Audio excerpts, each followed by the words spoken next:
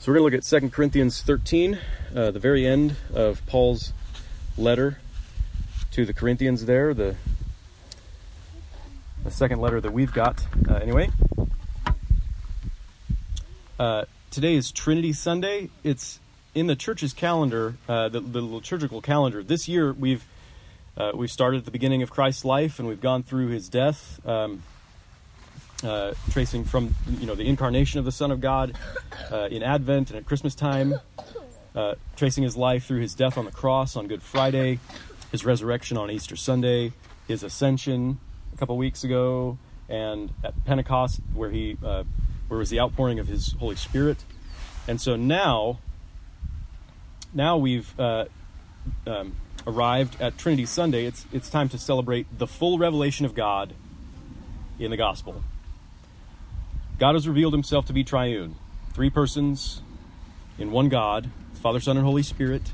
Each person is fully God, yet there's only one God. There are not three gods. So we know this God. We know the Son, the Lord Jesus, and because of him, we also know the Father, and we know the Spirit whom he has sent. So Jesus has made God known to us. The Trinity, the God who is love. The God who's the source of all reality, who made the heavens and the earth and all that's in them. The God who is central to everything, who rules over all and accomplishes all his holy will. The God who's made us in his image for eternal communion with him. The God who has given himself to us in grace for our salvation. We know this God. And there's no God like the triune God. There's no God besides him, as Tim's already read in our Old Testament reading.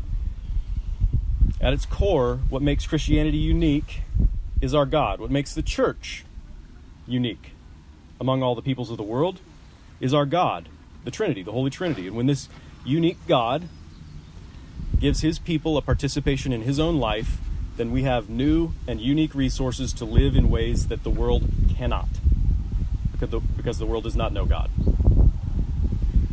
So the triune God's presence with us and life shared with us reconciles us to one another in divine peace and unity and love that is unknown by the world that does not know this God. I love to think about the Trinity, and I love to talk about the Trinity, so I'm pretty happy that it's Trinity Sunday, and even if we can only talk briefly about our God and about the ways that his being triune changes our lives together, I'm looking forward to it. So let me pray, then we'll read the scripture. Father, your Son has laid his life down for us, and your Spirit has taken up residence in us and among us so that we may know you and become like you. Please use your word now to that very end, that we may know you and become like you. We pray in Jesus' name. Amen. Finally, brothers, rejoice. Aim for restoration. Comfort one another. Agree with one another. Live in peace. And the God of love and peace will be with you. Greet one another with a holy kiss. All the saints greet you. The grace of the Lord Jesus Christ and the love of God and the fellowship of the Holy Spirit be with you all. This is the word of the Lord. Thanks be to God. The church in Corinth, where Paul is writing this letter, it was a messy place. It's probably one of the messiest churches and letters that Paul had to write in the New Testament. It's a place full of conflict and divisions. Paul wrote 2 really long letters. Actually, he wrote probably 4 letters, but we've only got 2. But they're long, right? He's addressing a lot of things here. The people were suspicious of each other. The people were mean to each other in a variety of ways. Paul himself had spent a year and a half there planting a church that is, it consists of both Jews and Gentiles from diverse social, economic, and ethnic backgrounds, right? It's a diverse church that he planted. But it's not natural for sinners to celebrate diversity. It never has been. We all share a sinful nature, which basically means we oppose God. That's what that means. Relationally, we want to have nothing to do with God. We walk away from God. We rebel against God. Sin means our opposition to God. We oppose the triune God. We don't just oppose some nebulous God. We oppose the one true God, who is triune. We oppose the God of love. In our self-centered rebellion against the triune God, then, we stand over and against the other with a capital O. Apart from the Trinity, I view the other as a threat. Apart from the Trinity, I compete with the other. And sometimes I'm even locked in combat with the other. I hate the other and fight the other. The more different the other is from me, the easier it is for me to dismiss the other or degrade or even to dehumanize the other. Once we chose a reality apart from the triune God's reality, this self-centered life of conflict became the problem for the whole world. Even in the church, among people of the Trinity, suspicion of the other and strife and divisions are everyday occurrences. Even in the church. So, one of the things you see the apostles addressing throughout the New Testament as they write letters to the people they know, people they love, in the churches they planted, is the problem, the continuing problem of our conflicts with one another. Right? The churches, the letters of the New Testament are written because there's problems in the churches. They continue. Conflict. And the apostles are addressing how Jesus brings divine reconciliation and how he brings unity to his church.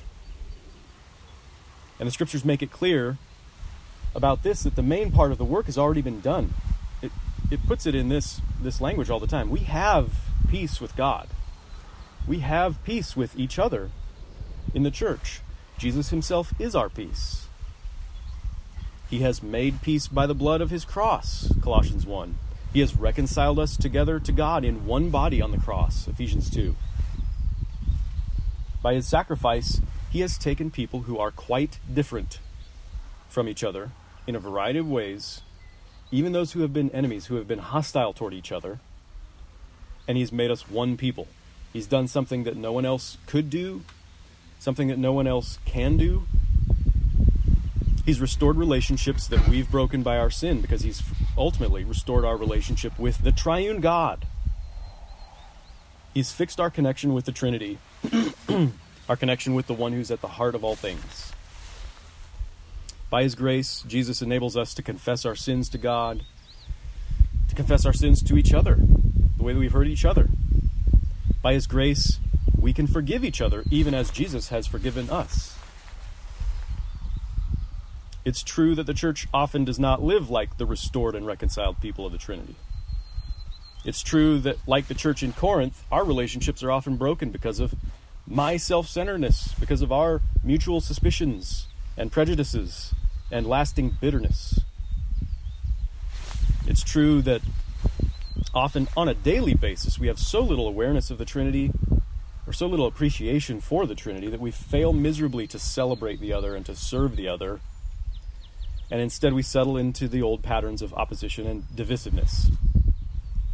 We fail to love as the God of love has called us to do and restored us to do. And you can't fix that problem by scolding people. You can't fix that problem by condemning people. That's not the Bible's approach to that. You can't fix the problem by threats or by force. You can't fix that problem by education or laws or politics or economics. The world without God is a world without hope of true reconciliation and peace. The only thing that's going to fix the problem of the failure of our love is the blessing that's bestowed on us in the name of the triune God of love. This is a familiar benediction to us. The grace of the Lord Jesus Christ and the love of God, that is the Father, and the fellowship, the communion, the participation of the Holy Spirit be with you all. This is the blessing of the God of love that's extended to his people, that we would be caught up into the life of the Trinity, that we would be given full participation in God's life. The Father loves the Son in the communion of the Holy Spirit, and by the grace of the Son, we're caught up into that very communion. In the Church of Jesus Christ, our whole way of being is renewed to reflect the image of the triune God, whose way of being is love, one for the other. And the Apostle John puts it this way: God is love. And in an attempt to describe and sort of understand what that means, Karl Barth said that the statements God is and God loves are synonymous. So love's not merely an action that God performs here or there. Love is not just something he does whenever he feels so inclined. Love is how he has his being. Love is how he exists. Love is who he is. We can't understand that, but we shouldn't be surprised because he's God. Maybe we can't wrap our minds around everything about him. But if God were not love in his very being, then he would not exist. The Father loves the Son in the communion of the Holy Spirit. That's what it means to say that God is. The Father loves the Son in the communion of the Holy Spirit.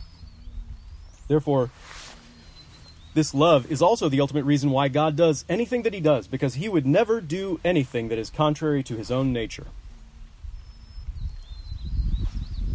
The Trinity has his very being in the communion of love, which means divine love is the very heart of reality and the source of reality and the purpose for reality, because the God of reality is the God who is love. And when he reunites us to himself, which he does only in the church, only through Jesus, then we're renewed in his image.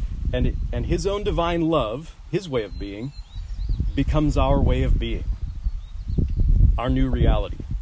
So blessed in the name of the Trinity, we find our relationships restored to true communion. Blessed in the name of the Trinity, we have peace and unity, even in our plurality and diversity, with people who are very different from us. We find ourselves, as we find ourselves blessed in the name of the Trinity, we actually sort of discover ourselves. We become who we are meant to be as we give ourselves to each other. We only find ourselves in relationship to each other as renewed in the Trinity. And blessed in the name of the Trinity, we can celebrate and serve one another in divine love. The triune God forgives us, and he gives us participation in his love because he loves us, because love is how he is. Paul here is talking to a church that's made up of all kinds of people, made up of men and women, young and old, slave and free, poor and rich, from various ethnic backgrounds, with various shades of skin color. He addresses the church with a simple and profound word at the beginning of our passage and throughout his letters: brothers. It means brothers and sisters. Right? In spite of our failure to love, by the grace of the triune God, we are brothers and sisters, a new family. Here's this church that he's had to write several letters to because of all the problems, because of all the ways they're not acting like brothers and sisters to one another. And he addresses them because this is what the grace of the triune God means. We are brothers and sisters. That describes the new reality of our relationships in the church, regardless of any differences that exist in our minds or in our bodies. It describes the new reality of our relationships in the church, regardless even of the fact that we often fail to live like brothers. It's a new reality that's found only in the church because of Jesus, because the Son of God came for us. He bled for us. He died for us in order to bring us into his own family, to knit us together as a new family, to make his Father our adoptive Father, to make all of us his own brothers and sisters. So we're brothers and sisters to one another, not because of anything in us, and not because of the way that we act toward one another, not because of something that might be in me but isn't in you. We're brothers and sisters to one another in spite of anything in us. We're brothers and sisters to one another because of Jesus, and only because of Jesus. This new family of the triune God of love participates in his life together. So in verse 11, we have some of what that means, right? We find a list of what are in the original Greek. They're actually all single word commands. Right? And I can't say them that way in English because they won't make sense. But it's just a short staccato list of wonderful little words. Rejoice. Brothers, rejoice. Aim for restoration. Comfort one another. Agree with one another. Live in peace. These are facets and features of the love of God that he shares with us. The God of love and peace is with us, and he's given us one to the other. So rejoice and sing and praise and celebrate together. The God of love and peace is with us, so look to mend what is broken in your relationships. Confess your sins and forgive one another as Jesus has forgiven you. The God of love and peace is with us, so become less self-absorbed. Become concerned with comforting each other by listening to the struggles of your brothers and sisters and by offering your presence and your compassion and your words of encouragement and comfort. The God of love and peace is with us. The life of the Trinity is our life. So stop being a hypercritical contrarian, always looking for a fight, and focus on cultivating agreement at the deepest levels of soul and mind and judgment. That's what that phrase means. It doesn't just mean agree with one another. It means be of the same mind. Be united at the deepest level of your thinking. Even go so far in your Trinitarian love that you greet one another with a holy kiss. Verse 12. So the handshake dates back to ancient Greece, 5 centuries before Paul is writing this. It's a symbol of peace, right? Kind of a tentative peace. It's like, hey, look, I don't have any weapons up my sleeves. I'm not going to kill you right now. Let's shake hands, right? We've made a practice of shaking hands. It's a culturally acceptable thing for us to do during the passing of the peace. But the holy kiss takes it to another level, doesn't it? I mean, this is not the only place where Paul talks about this. It seems to be important to him and to the churches. It's not an inappropriate kiss, right? It's a holy kiss. And it's making yourself vulnerable to your brother or your sister. It's the way that you would kiss a family member, the way you kiss your brother or your sister, right? It's making yourself vulnerable to that person. And it's the expression of divine intimacy and affection that's in the Holy Trinity. It's a way to engage our physical persons in reconciliation and peace. It's not just words. It's harder to kiss somebody than it is to just say, hey, friend, greetings. And it's a way for us to humble ourselves and to extend forgiveness to each other. It'd be really hard to kiss somebody if you didn't forgive them. It probably would have a real effect on our relationships to open ourselves up to a holy kiss before the sacrament of our spiritual unity in Christ as we enter into communion together at the Lord's table. More than a handshake, right? It would have a real effect on our relationships. So I'm not sure what to say about that, especially considering the current germophobia. It's unlikely that we're going to greet one another with a holy kiss. And apparently Anthony Fauci has declared even the death of the handshake. So, but there it is. It's a command to us right there in God's Word. Whether you want to dismiss it as maybe an outmoded cultural practice or not, it's just not something we do. Maybe they do that in France or something. They kiss one another as they greet each other or something. But hopefully you wouldn't resist the idea of greeting each other with a holy kiss because of the way that you feel about each other. Hopefully that's not the obstacle. If there is some barrier or brokenness in our relationships that would prevent us from showing such affection as this, it has to be dealt with. It has to be mended, whether or not we're literally kissing each other.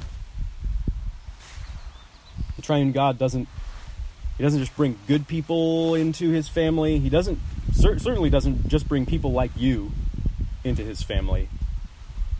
He's more gracious and more loving than that. So a couple times here Paul says that the God of love and peace is with you all. The triune God be with you all. The Trinity blesses you to participate in his unique life together so that in his love of the other, you would love. Amen. Let's pray. Father, we have access to you together in one spirit because of your Son, Jesus. So we come to you in his name, and only in his name, and we confess our failure to love as you love. we do love you because you first loved us. No one is more wonderful to you, to us than you are, Holy Trinity. You've opened your life to us, and so we thank you. We do rejoice. We want to be peacemakers like Jesus. We're eager to maintain the unity of the Spirit in the bond of peace. We want to show the world who you are by your love at work in us and among us, so that we can all find the true hope of restoration that's only found through a relationship with you. Bless us with your grace and your love and your communion to that end. We pray in Jesus' name. Amen.